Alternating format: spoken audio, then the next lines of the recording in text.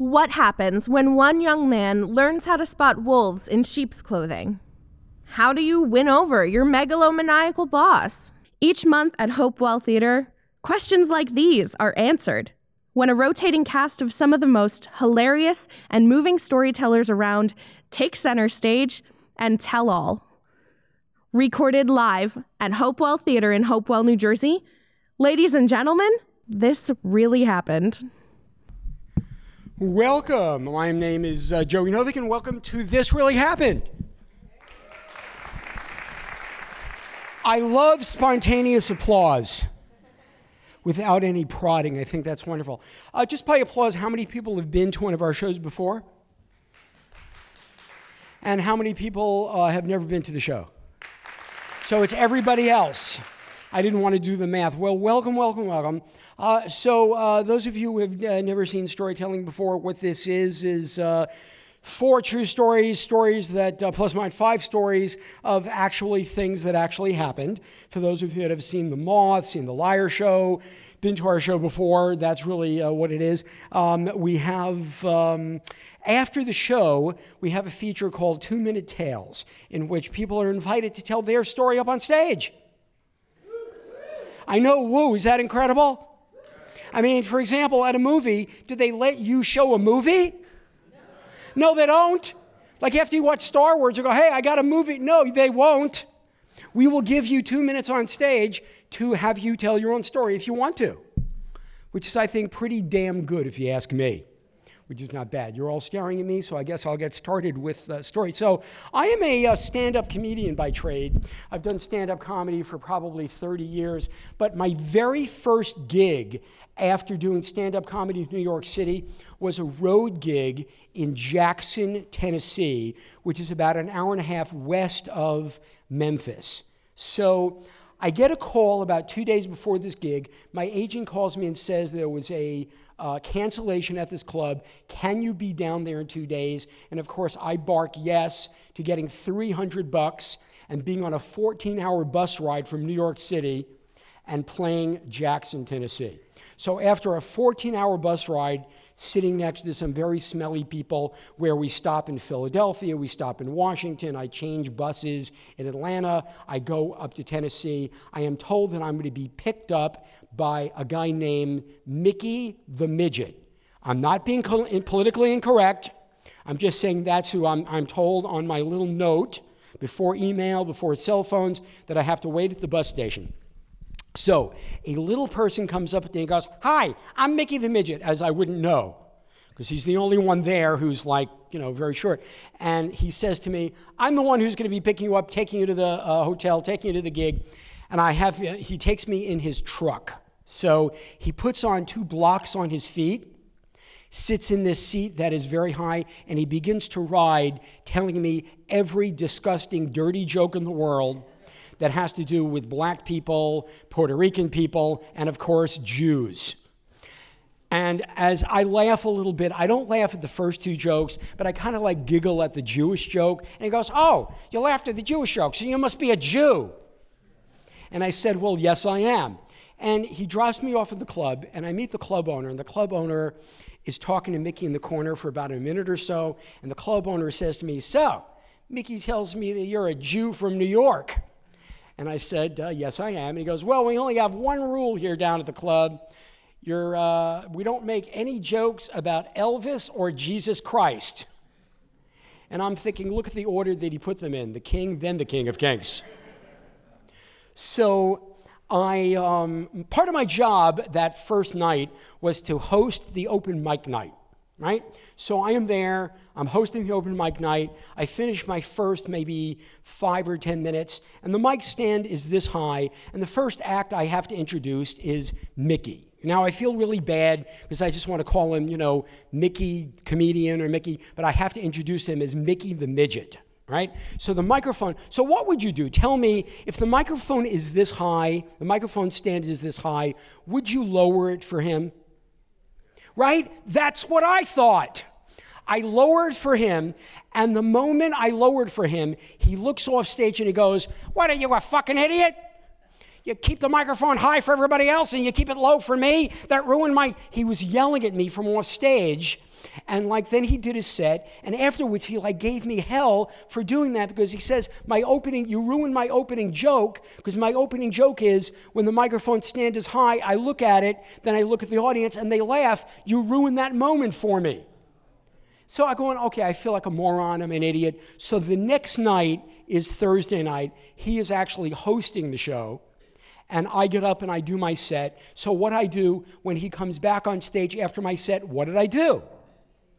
I left it up, which is exactly what I'm figuring I'm supposed to do at this point in time. So then he yells at me again for not being nice enough to lower the microphone stand. So I can't win with this guy at all, and I'm thinking, I cannot believe my first week at this very important comedy club, where I want to get rebooked, is being ruined by this guy.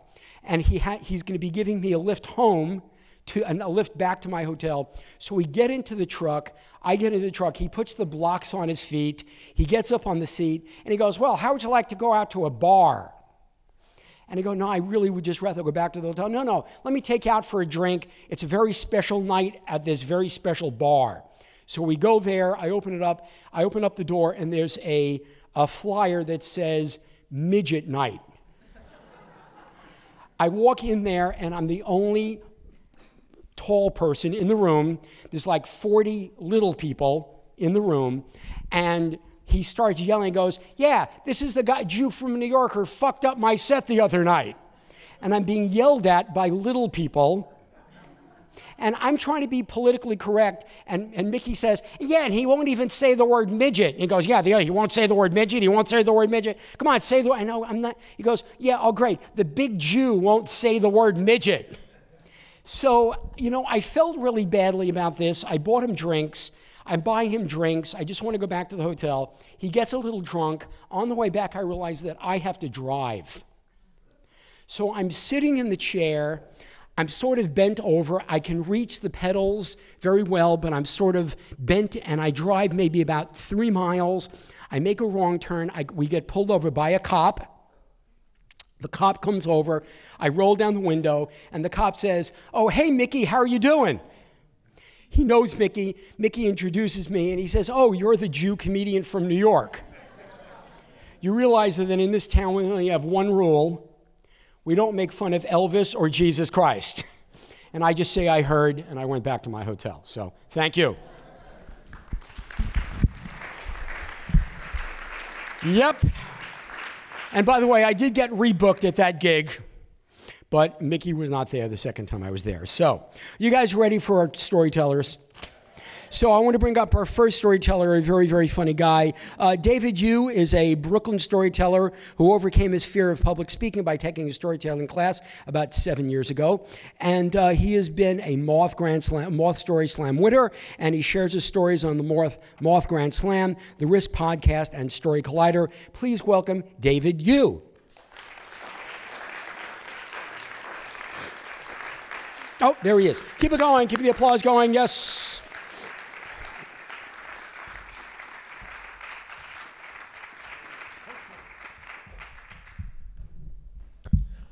Can you hear me? Yeah. So going to school in the Bronx during the early 90s, everyone was into baggy jeans and oversized t-shirts. And I felt really awkward because I was the only one just wearing crew neck sweaters and beige corduroy pants from the Salvation Army.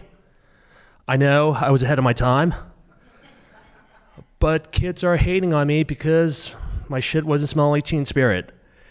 Until one afternoon, my sister took me to the Village. It was an artsy neighborhood in Manhattan, and I remember when we got out of the train station, the neighborhood just smelled like Bohemian body oil and overcooked pretzels, and everyone walking around had moppy silver hair and their black turtleneck sweaters and dark frame glasses. They all looked like Andy Warhol. And it was quite a culture shock, especially when I saw a bunch of skinheads walking by us eating bagels. The only time I ever saw a skinhead was always on Geraldo. And we ended up at this clothing store called The Unique Warehouse. And we walked in, and the place is just covered in graffiti. And I see this kid walking by, and he has on this Nautica crew neck sweatshirt, light blue baggy jeans, and just high top Nike sneakers. I was like, wow. I want to just be like him. Then next day, I'm walking around school with this oversized white t-shirt that says like Phillies Blunt across it, these light blue baggy jeans, and these like white high top pony sneakers looking like a homeless astronaut. And this kid walks up to me and he says, "Yo, that shit is mad ill. Where'd you get that?" That shit is mad ill? I'm not sure what he's talking about, but I look like a deer in headlights, and the first thing I said was, "The Village." And he's like, "Word." And I felt good that day. And I just stopped going to school and I start hanging around the Village. And every day I see that kid around a Unique Warehouse, just looking really fresh with his like polo crew neck sweatshirts and his like baggy blue jeans. And I really want to talk to him. And what I do is I take a deep breath and I walk up to him and I'm like, "Yo, that shit is mad ill. Where'd you get that?" And he gives me a dirty look and he says, "I stole it. You got a fucking problem?" And I'm like, "Word." And we became friends. His name is Josh, but he called him Adobe. And every day I'm hanging out with Adobe and his friends around a Unique Warehouse. And we go to Washington Square Park and smoke weed while listening to Cypress Hills. It was like insane in the membrane. And one day they invited me to go clubbing with them on Saturday night. But the only problem is I'm only 14 years old. And Adobe digs deep inside his pocket and he pulls out a fake ID. And it says Adobe, 25, New York University. And that afternoon, we go across town to the West Village. And we end up at a smoke shop, and I paid $5 for my first fake ID. I'm like standing in front of a rack full of porno magazines. My eyes are like bloodshot red. My head looks like a fuzzy Q-tip, and I have this huge earring in my ear that looks like shower ring for a curtain. And on the fake ID, which I paid for $5, it said, "Dave, 25, Harvard Business School." Adobe and his friends actually looked out for me and made sure I looked fresh every day and smelling like weed. But Mom and Dad just weren't too happy because I'm coming home late at night looking like one of the castaways from Gilligan's Island. Saturday night, I'm getting ready to go clubbing, and I remember my mom and dad, my sister walks in, and he sit me down, and he's telling me that, we just found out you're not going to school anymore. You're coming home late at night with an attitude, and we really want to know what's going on. And I'm like, what do you mean what's going on? She said, because you're hanging out with that kid Adobe. God forbid he ends up beating up and robbing you at the end of the night. And I'm like, you know what, that's bullshit. Fuck all of you. And that evening I got grounded. I'm pissed off, and I'm just like determined to go meet up Adobe and his friends to go clubbing that night. So what I do is I wait for my folks to go to sleep. And I take one of my sister's stuffed teddy bears with one eye missing, and I put it under the sheets on my bed. It looks like the Incredible Hulk is sleeping in my bed. And I sneak out that evening, and I end up going clubbing with Adobe and his friends. Afterwards, they invited me to go get pizza. So I remember we're walking through the projects. It's actually dark, it's damp, and it's cold. And we're laughing and giggling, and his friend just pushes me. And I push him back. And all of a sudden, his friend shoves me. And I just shove him back. I'm like, what the hell are you doing? And suddenly, I get hit in the back of the head. And everything just fades to black as I fall to the ground. I immediately regain consciousness when I'm in a fetal position right now. And it feels like I'm being pelted by rocks. And it just feels like the surge of pain just going through my body. It feels like a bad dream, but I think I'm going to die tonight. And suddenly I hear this loud noise coming from the background. And there's a siren. It's getting louder and louder. Woo, woo, woo, woo. And they all take off running with $40 from my pocket. $40? Is that what a French was really worth? I end up getting back home that evening. And when I turn the lights on in my bedroom, I can't believe what I see. My sister's stuffed teddy bear with one eye missing, just sitting on top of my bed, staring at me. It was something straight out of an Edgar Allan Poe novel. And I turn around, and it's my mom and dad. And they walk away. The next morning, Mom and Dad doesn't say a word to me. They make me breakfast, and they give me a box of bandages. My mom and dad were not just my parents, who were like my guardian angels trying to protect me, but I was just too stupid and selfish to understand. And today, Unique Warehouse is an NYU bookstore, and that club is a high-end condo somewhere in Tribeca. Although I never got accepted to Harvard Business School, I learned a really valuable lesson that evening that an MBA education would have never taught me. Never choose your friends based on the clothing they have on their backs, because they're just merely wolves in sheep's clothing. Thanks.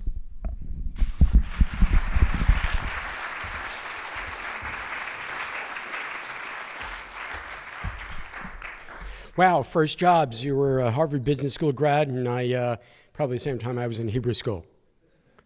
So, I was reminded of another road gig.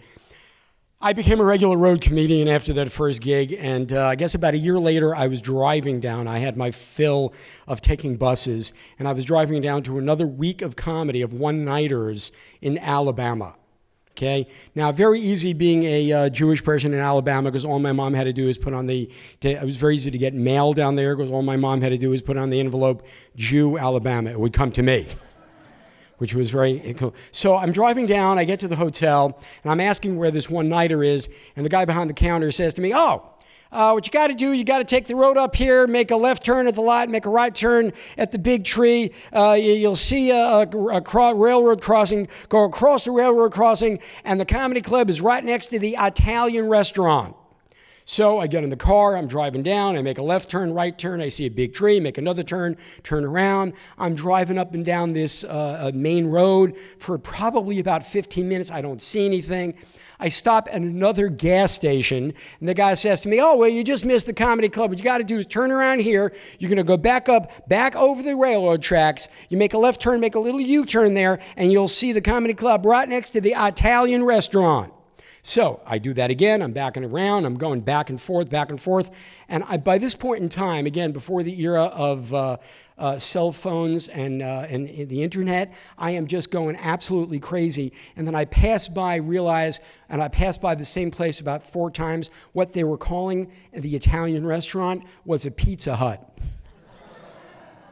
And the comedy club was right there. So that was my second gig. The life of a stand-up comedian on the road is very elegant and very professional. So I'm going to bring up your next storyteller, a good friend of mine. He works all over the storytelling world in New York City, produces a lot of his own shows. He was just on This American Life. He just produced a documentary that was shown at Sundance, and he also has written a book called Meet the Deplorables. Please welcome Harmon Leon. Hey, give it up for Joey, everyone. Let's hear it for Joey. Thank you. I am Harmon Leon. If you're not familiar with me, I'm a man whose fashion sense and style have often and frequently been described as alcoholic scarecrow. Thank you very much. Thought I'd say it before you think it. Like Joey mentioned, I have a new book out called Meet the Deplorables, Infiltrating Trump America. I know that's kind of ballsy, putting the plugs before the story, but the story is actually from the book. The premise of the book is I went out undercover for a year infiltrating Trump supporters all through this great land of ours. Thank you very much. And this is actually a story from the book for you people here tonight at the Hopewell Theater. So, looking up at this huge video marquee outside the Grand Sierra Casino in Reno, Nevada, and I see the blazing words, "Another lucky winner, Carol S." This is accompanied by a large image of a smiley old woman that trumpets to ordinary people just like you and me that if you come inside, it is possible to strike it rich. What could possibly go wrong? Yeah, well, the security guard here hates me, says Brian, a chubby guy with a cherub face, as I climb inside his massive red tow truck, ready to ride shotgun. As I strap in, Brian confirms, last time I was here, the security guard kicked me out. Well, understandable, I say. It's probably not good for casino business to have patrons' cars repoed right from the parking lot while they're inside gambling away their monthly loan payments. Yeah, well, it sucks. It's unfortunate, but someone's got to do it, says Brian, who's been legally stealing people's cars for the last 4 years. Brian tells me after graduating college with big dreams of becoming a school teacher, life took a turn when he realized he was in debt and could make much more money working as a repo man. Plus, a perk for Brian, as he adds with a sly smile, it's not every day you get to drive up to someone's house and take their car. Sure, the money's good, but working as a repo man does have its drawbacks. I've had 2 guns pulled on me and an axe, says Brian. An axe, I repeat, with both curiosity and safety concerns? Yeah, says Brian, an axe. Brian tells me on his first night working as a repo man, he was hooking up a car on a ranch in the middle of nowhere when all of a sudden a big drunk angry guy came running out of his house screaming, swinging an axe. Fortunately for Brian, very fortunately, he diffused the situation but adds the understatement about the scenario: you can get in a really bad situation fast. Now, if that wasn't enough to scare away any sane person, on his second night on the job, Brian came face to face with a guy he describes as drunk as shit, who came storming out of his house waving a gun. Yeah, he was screaming, "You're not taking my car! You're not taking my car!" He was doing this with his gun, says Brian, miming for me a gun being held to his head. Brian adds the second understatement of the evening: I wasn't sure if I wanted to do this after that.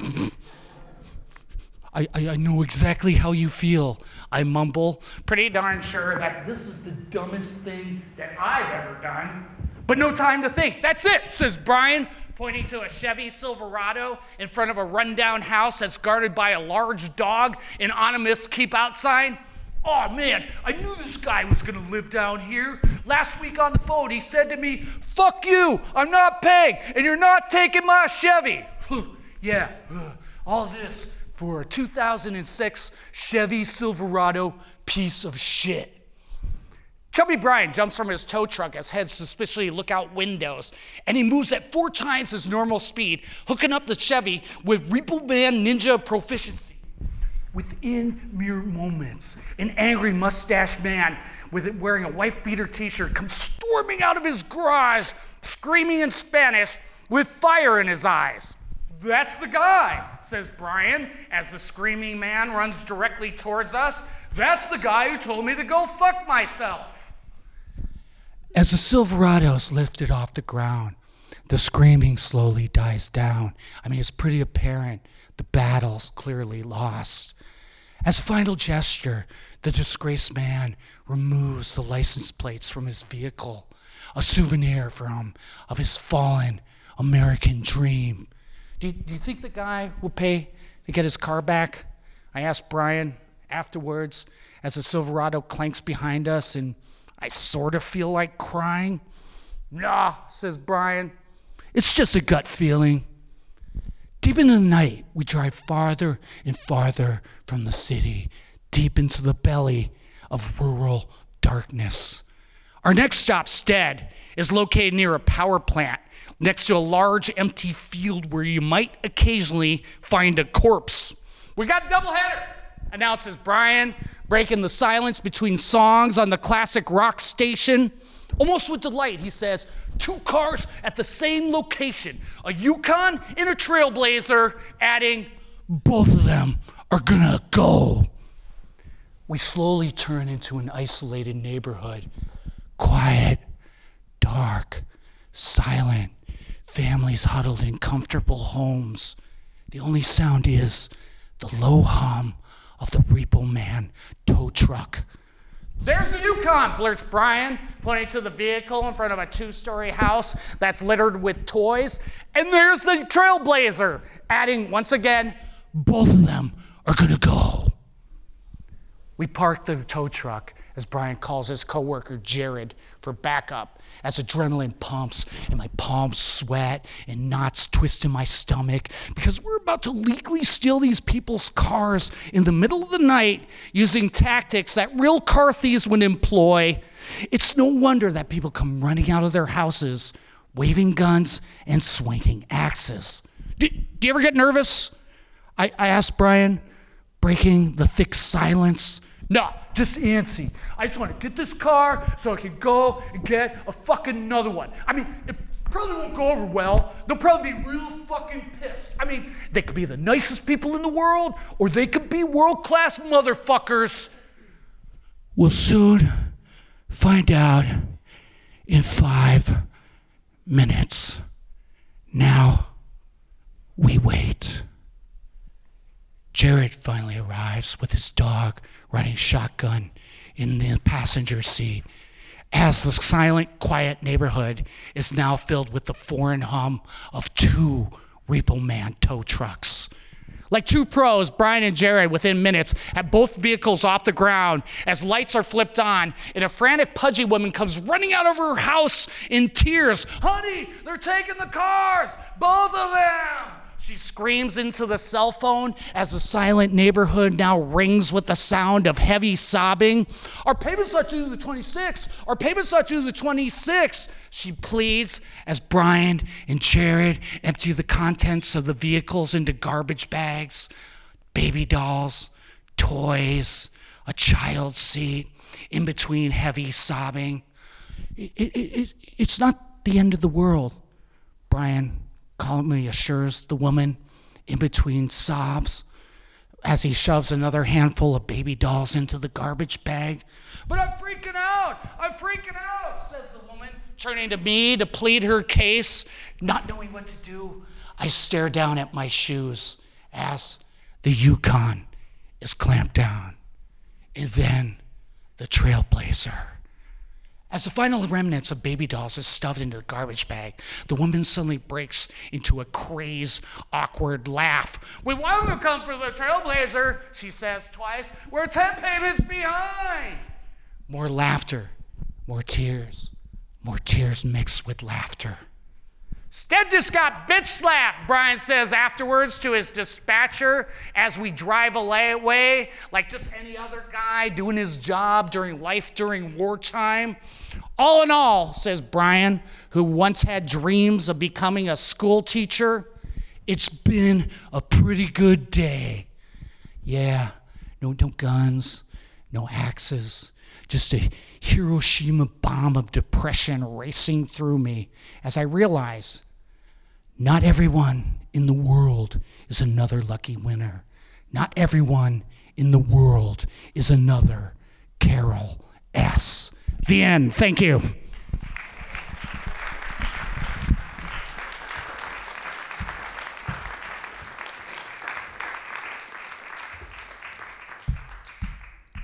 Keep it going. Harmon Leon.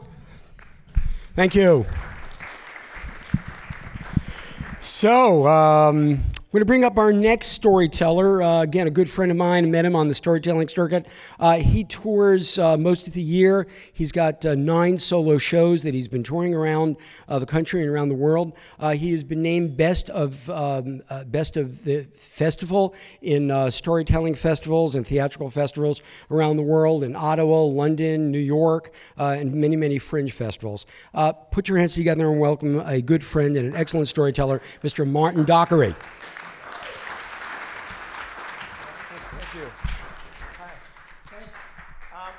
So it's a really bright, like sunny, blue sky, early morning in late October, and I'm walking down this country's path with an old man.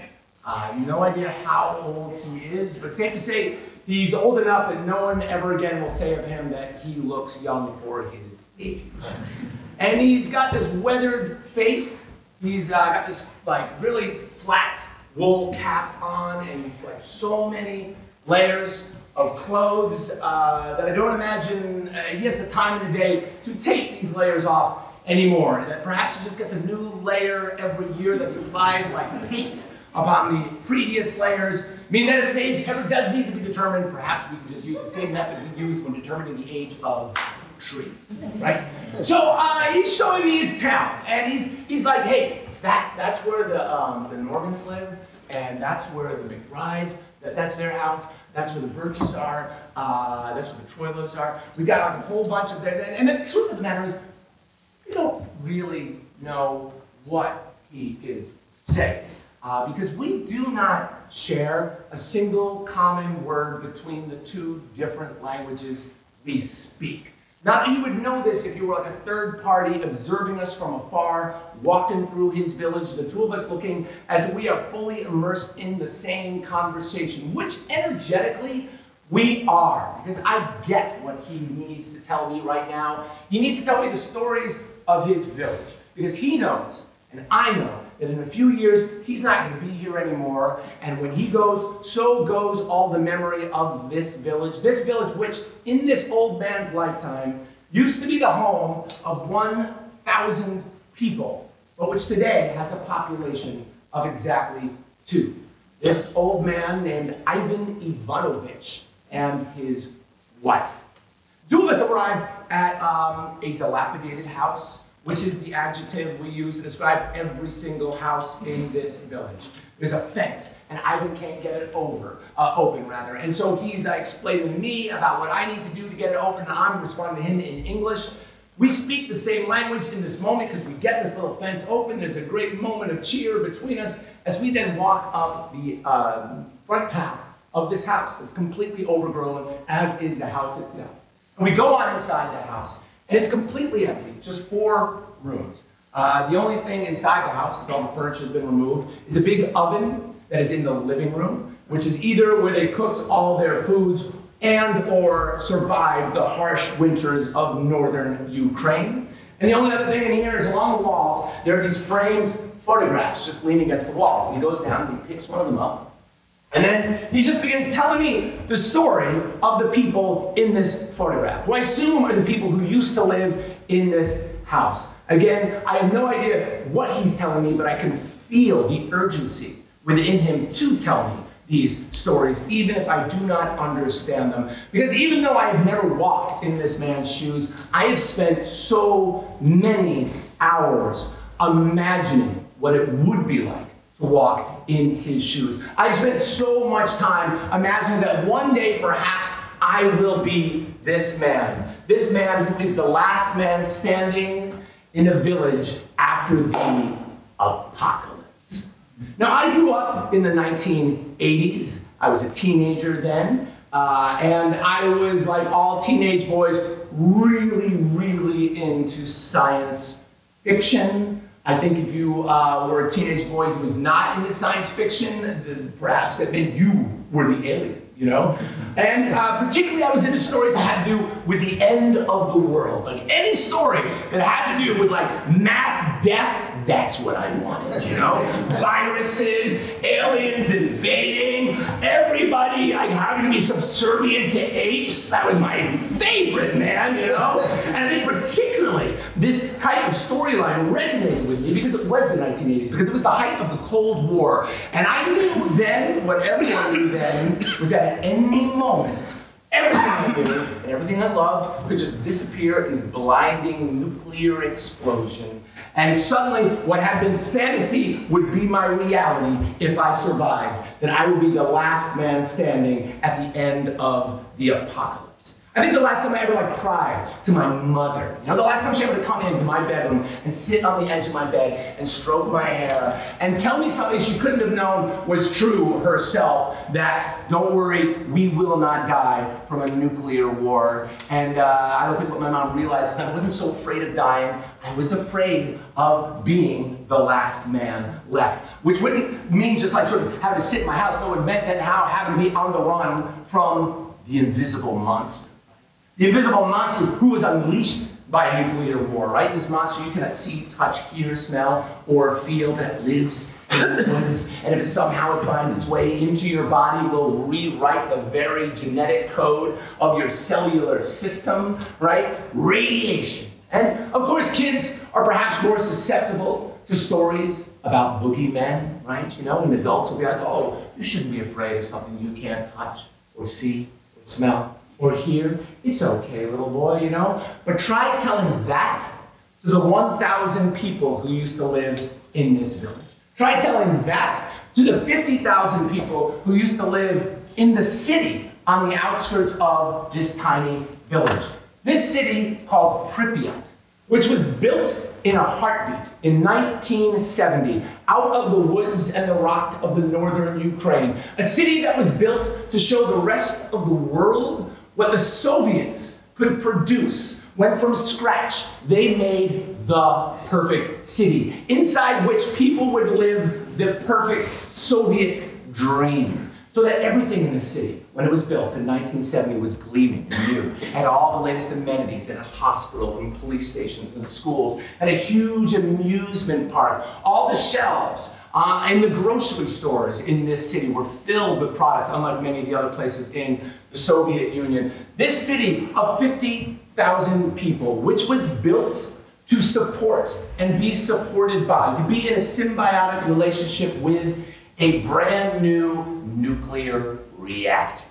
A nuclear reactor which the physicists who made that reactor guaranteed the world was the best nuclear reactor that had ever been built. So good, they guaranteed 100% nothing could ever go wrong inside this reactor. There's no way this thing can ever blow up. We're so confident with ourselves. We do not even need to build a containment building over this reactor like we have here in the West. Like, there's no way this thing can blow up. And you know what? Even if there were something to go wrong in this reactor, we have all these backup safety systems that are 100% guaranteed to take care of whatever problem might be in there. And I mean, you do the math, right? 100% guaranteed backup safety systems plus 100% guaranteed reactor, that is 200% guaranteed. That's 100% more than you need, right? It's amazing, you know, but you might be out there right now wondering to yourself, you're like, how did they know for sure, right, that these were all 100% effective, you know? And if you indeed are thinking that, then you think very much like nuclear physicists in the Soviet Union in the 1980s who were also wondering, like, man, how are we so sure that this is absolutely guaranteed safe? They're like, well, the only way to really find out is just to do a little test on the reactor itself, to make something purposely go wrong in this nuclear power plant that is running just fine, and then sit back and watch how the backup safety systems will be effective. By the way, if you don't realize it yet, this story that I'm telling you right now is actually a story of the stupidest thing people have ever done in the history of telling. If you ever hear somebody be like, wow, that's the stupidest thing I've ever heard of, they'll be like, no. Let me tell you the story of the nuclear physicists in the north of Ukraine who took a perfectly functioning nuclear power plant and decided to make something go wrong in it. They decided to do this test at 1 in the morning when the night shift is working. And whether you're the night shift working at a nuclear power plant in the north of Ukraine, or you're the night shift working at a 7-Eleven in Buffalo, New York, same employees. Okay? Exactly the same, man. It's not exactly the cream of the crop. Nobody wants to be there. And on top of it, they don't even tell anybody they're doing a test. Because they figure, you know, better to do something and then have to say sorry than ask permission and be told no. So they do this test, and they only do the test for 1 minute, one tiny little minute. They make something go wrong, you know, and they only run it for a minute, and then they stop running the test after 1 minute. And you know why they stop running the test? It's because after 1 minute, the entire reactor exploded. It just blew the roof right off of the reactor. The people in that city of 50,000 people in Pripyat described the scene as something quite beautiful. That out of the top of this reactor, there was an iridescent rainbow shooting up towards the sky. These people of Pripyat having no idea, actually, that it was a geyser of radioactive material that was just continuously erupting out into the air. And you can imagine the managers in this nuclear power plant who But like the silver lining is that, that at least they could say that their little test was conclusive. Now, they didn't prove beyond a shadow of a doubt that perhaps it is better to ask permission and be told no than to do it and then afterwards have to be like, sorry, which they did not even say sorry, You might wonder, oh my God, what did they do? But you know what they do, because they did the exact same thing any of us do when this happens to us at a very small, personal level. They've got this nuclear power plant, which has built up this huge head of steam and then exploded in this release of gas. Well, they did the exact same thing when we all accidentally find ourselves releasing gas. It's the stupidest thing, but it's what they did. They literally just pretended it wasn't them. They literally were like hoping that like the whole thing would just clear and that nobody need know otherwise and everything's just gonna be fine, right? Unlike when we accidentally break wind, this is a non-stop release of radioactive. The first people in the world were to notice that something got wrong here at this power plant? Sweden doesn't even border Ukraine, right? Sweden, which was all up in Sweden, just minding its business, being Swedish, just everybody's sitting around, doodling pictures about a better put together furniture, And all of a sudden they look up and they see a bomb, like, oh my God, there's a huge cloud of radioactivity, like, where did this come from? And finally the Soviet Union was like, all right, it was us. We did it, which is 3 days after the accident, 3 days during which they had not told anybody in the city of Pripyat. 3 days later, in which finally the Soviet Union gets their act together and sends a whole fleet of buses into the central square of Pripyat, where the army then gets out and tells everybody, I'm sorry, hey everybody, I know you're going about your days, you're doing all your thing, but you all right now, you've got 3 hours to go home, get your papers, come back here, and we're going to ship you out, I'm sorry, but to some temporary housing. Don't worry, you will be allowed to come back. But what they neglected to tell the people is that they were, when they used the word temporary, they were speaking at a geological time scale,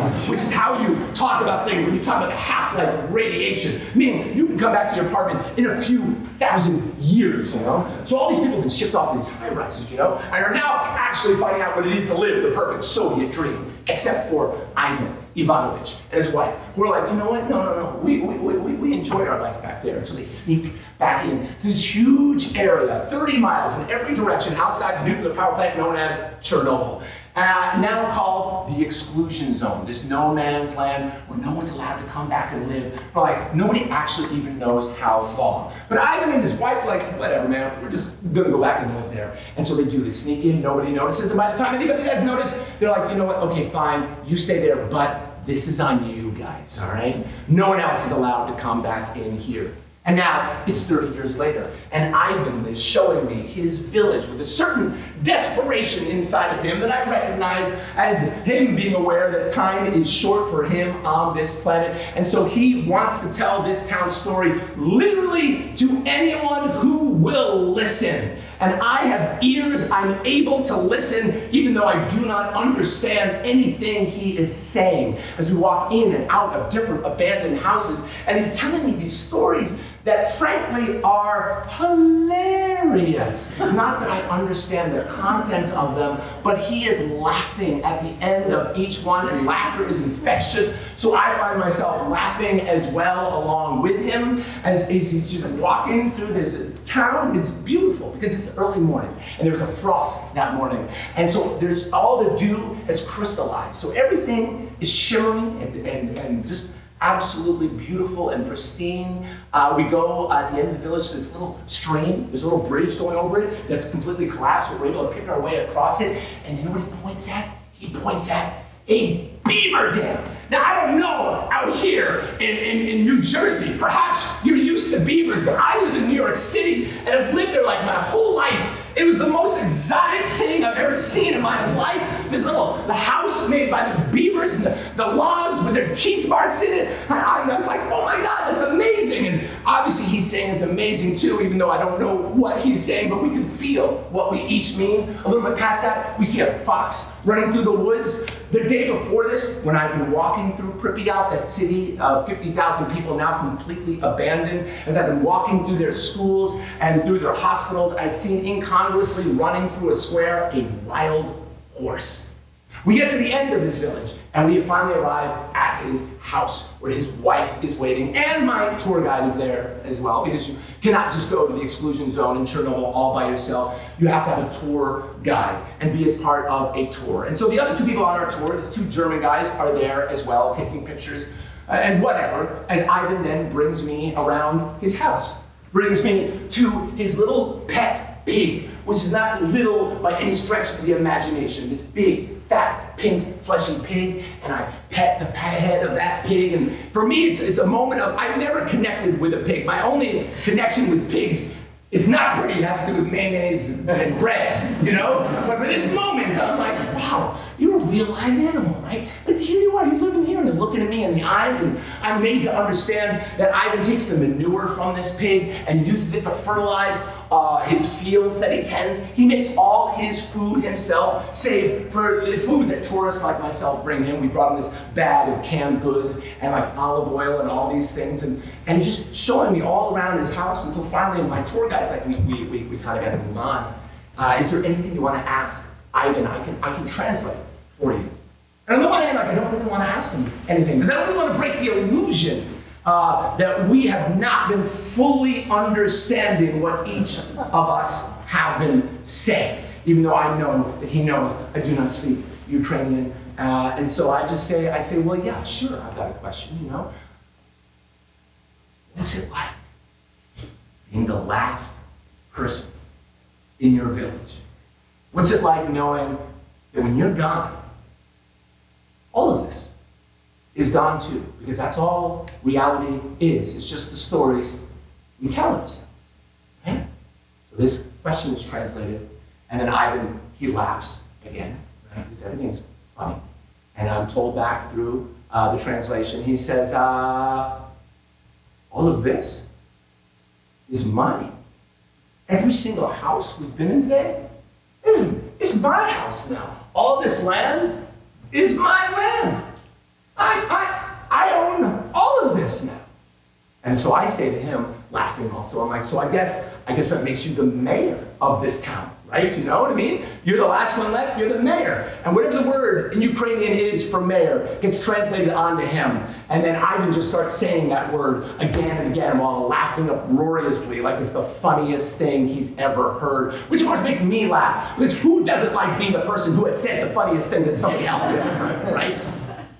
And then we get back in our 4x4, shake Ivan's hand, and we drive off, leaving Ivan and his stoic wife standing there. The two of them, who maybe today in 2019, because this happened in 2014, maybe today are actual ghosts. I don't know if they're still alive. Actual ghosts living in a ghost town on the edge of a ghost city, in this huge no man's land, this area where nothing thrives and nothing grows and nothing lives at all, or so they would have us believe from all the stories that I heard in the 1980s that I consumed of science fiction. All of these stories that kept me up late at night, none of them ever suggesting that perhaps it's possible that in one iteration of this story, there could be a man who would be the last one standing at the end of the apocalypse, and nonetheless who would retain his sense of humor. Thank you.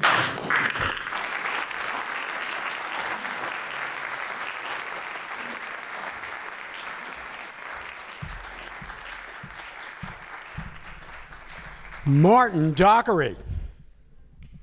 Yeah. Just a journey to another land. Wonderful. So, I just want to remind you a couple of things at the end of our show. For those of you who would like to tell a story, I will still be here. And people have told some really great stories at our 2-minute tales. So, I want to bring up our final storyteller on our schedule is, he's a writer and performer of the off-Broadway monologue Life in a Marital Institution, 20 Years of Monogamy in One Terrifying Hour, which is a New York Times critic pick. He's a very, very funny guy. And please welcome Mr. James Brawley.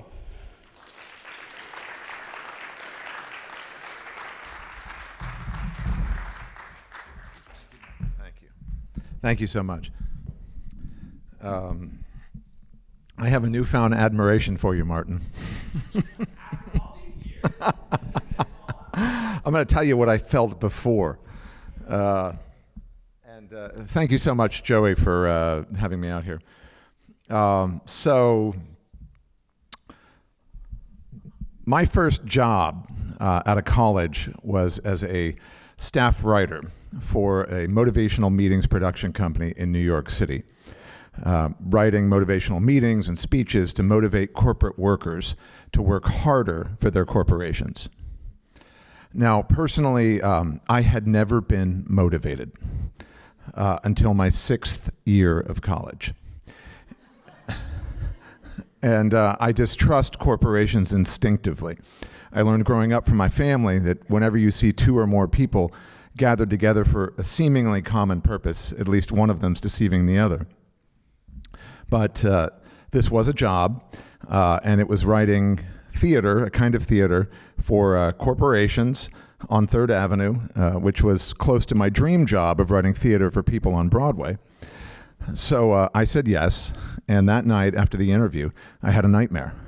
And I woke up, and I couldn't remember what it was. I just knew I was trying to tell myself, do not take this job for any reason.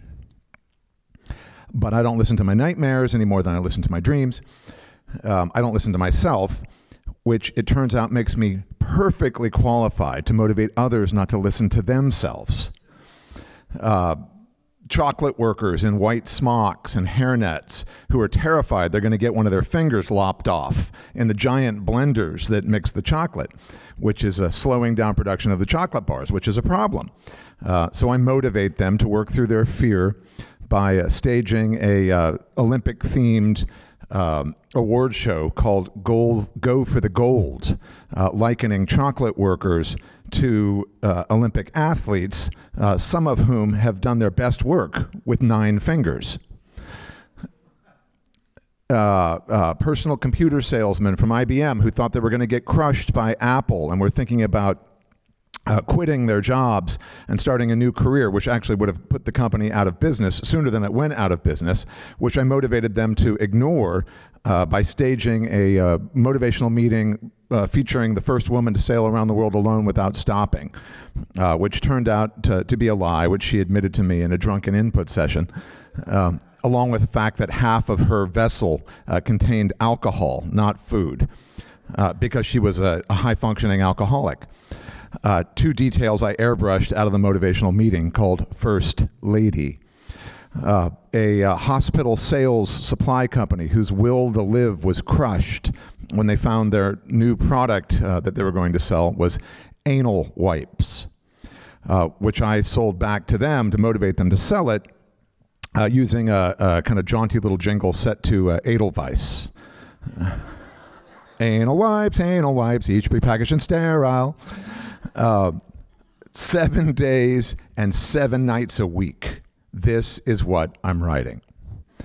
Until late one night, I'm sitting in my office alone as usual, 2 or 3 o'clock in the morning. The only guy in the office, when unannounced, the president of my motivational meetings production company walks into my office and walks over behind me and puts his hands on my shoulder like the barber in Sweeney Todd before he slices the guy's throat.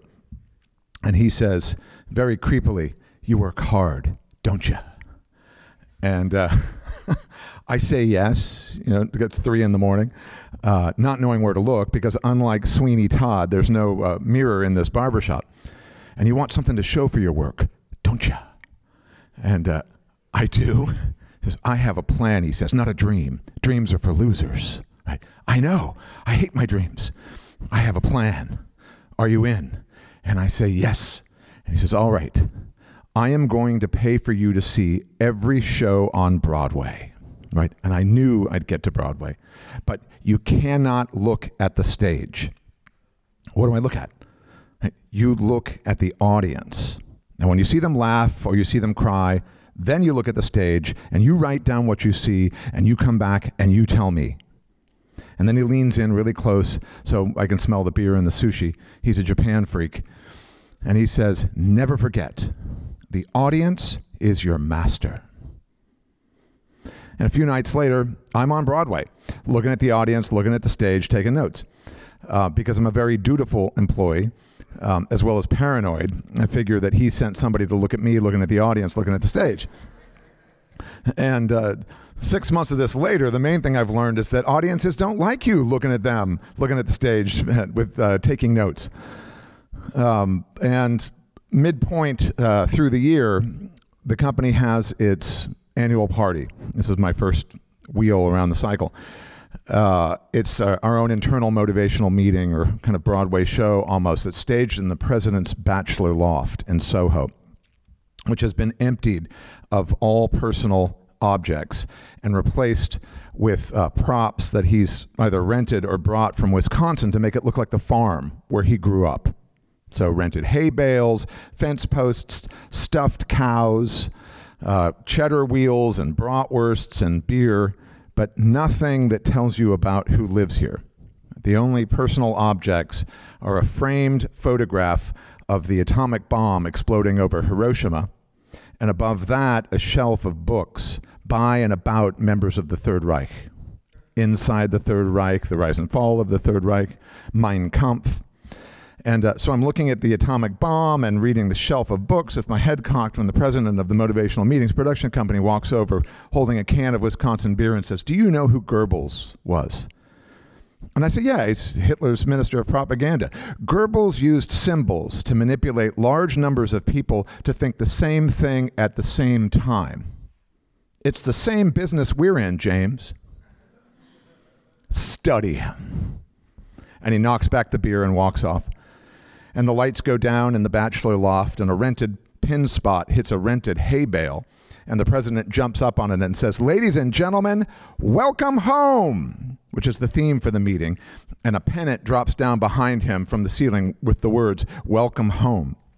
We're going to begin the evening by giving it up for the man of the house, the man whose efforts are responsible for all of us being here tonight, the last surviving member of the crew of Enola Gay, which dropped the atomic bomb. Ladies and gentlemen, give it up for my father. And another rented pin spot hits this 85-year-old dude in the corner in military dress blues and one of those weird hats with the jangly pins on it.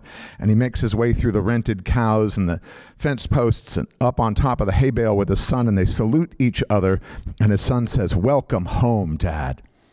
And his dad steps down, and the president of the company says, "Ladies and gentlemen, my father was the best in the world at what he did, just as you are the best in the world at what you do. And that's why this time next year, we are all going to Hiroshima." And everybody starts cheering like they actually want to go to Hiroshima. Only on a B-52, or a scheduled air, 747 instead of a B-52. How are we going to afford to go to Hiroshima? Through the efforts of Barbara, the best account executive in the business, and Peter, the best producer, and James, the best writer. And now everyone is clapping except me, because I know those two are not the best in the business, and I may be the worst. Right? I just graduated from college after 6 years. But that doesn't matter, because the president is the best in the business at his job. And this is not a party. It's a party rally. We're in corporate Nuremberg. So the next morning, I go into my co-workers' offices to talk about the party, and I say, he asked me to be his Goebbels. And if I'm Goebbels, who does that make him? And just in case I don't connect the dots, I think the president of our Motivational Meetings production company is a megalomaniacal Hitler wannabe. And a couple of days after that, I get invited to the vice president's office, Goering, who says, "You're fired." And I say, "You can't fire me. Everybody in the company likes me." "Everybody," she says, "except the most important person." I never said a word to him, I say. She said, "You said plenty to others." And they told him, "Well, I am one paycheck away from being on the street." Well, you should have thought of about that before you called the president of this company a megalomaniacal Hitler wannabe. They said that. You said that. You can't fire me without a second chance. It's against our goals and values, which I wrote. I'm the staff writer. And they're laminated in a poster on everybody's wall. "Go home," she says. "Tell no one." The next morning at dawn, the phone rings. It's Goering. "Meet me at the Bean." It's just a little coffee shop across the street from our office. So I'm sitting there as she walks in and sits down and says, I'll give you 3 weeks to turn it around. 3 weeks to make him like you. And I will be really interested to see if you can change his mind, because I can't, and I'm sleeping with the guy. And if he still hates you in 3 weeks, you're fired. So I go back to the office and I walk into the little cubicle of John the Baptist, the only guy in the company I can trust, because telling tales is against his religion. And I tell him what happened and I ask him what to do. And he says, reverse the polarity. And I say, what does that mean? He says, use the forces of evil as forces for good. You can have the truth, he says, or you can have your job. And I want both. So I walk back in to every single one of those offices and I say the same thing. You know, the president of this company is the most amazing salesman I have ever seen, which is true. It's totally true. This guy sold more Electrolux vacuums and Fuller brushes as an undergraduate than anyone in the country. And I've already told them about the megalomaniacal Hitler wannabe part. They can make up their own minds. And a few days later, after that, it's Friday at 5 o'clock, the weekly staff meeting. New business, new hires, and the employee of the month. And the president steps up in front of the conference room, in front of the whole company, and tells us about new business and new employees, and then finally the employee of the month. He says, a young man who represents the ability to grow and to change. He represents the best this company can be. Ladies and gentlemen, give it up for our staff writer. And he motions me to stand, and I do, and everyone's clapping for me. John the Baptist, Goering, the Gestapo, right? Whoever they are, and the president who's locking eyes with me, right? Having proved in the end he was totally right. The audience really is your master. My master, but his master too, which is kind of depressing, but as I start to think about it, motivating. Thank you.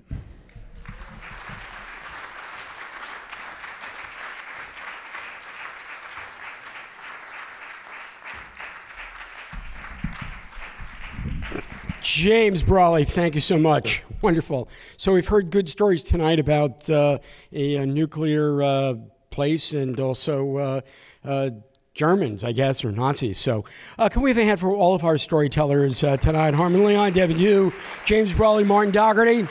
And now, I'm still trying to get over cold here. So a couple of announcements. Our next storytelling show is March 8th. That is 1 month from today. We also have some great shows coming up. If you check our website, I have to say we have some really outstanding storytelling shows and some storytellers that are coming. A very wonderful storyteller by the name of Gastar Almonte, who appears regularly on Comedy Central, is going to be doing his show. I think the date, Skippy, the date is May 31st. Is that the date? For Gastar. I've worked with Gastar. I'm studying with the same person Gastar studied with to write his solo show. I highly recommend him. Also, there's stand-up comedy that is here. There's more storytelling. And so if you're not on our email list, please get on our email list so you can find out all the shows. Do you guys have a good time tonight? Do you enjoy the show? Excellent. Appreciate that very much. Again, let's have a hand there. Everybody was on a show. David Yu, Harmon Leon, Martin Dougherty, and James Brawley. My name is Joey Novick. I want to thank you very much for being part of our show this evening, and thank you for supporting live storytelling. For more information on This Really Happened and other programs in our selectively eclectic lineup, please visit hopewelltheater.com.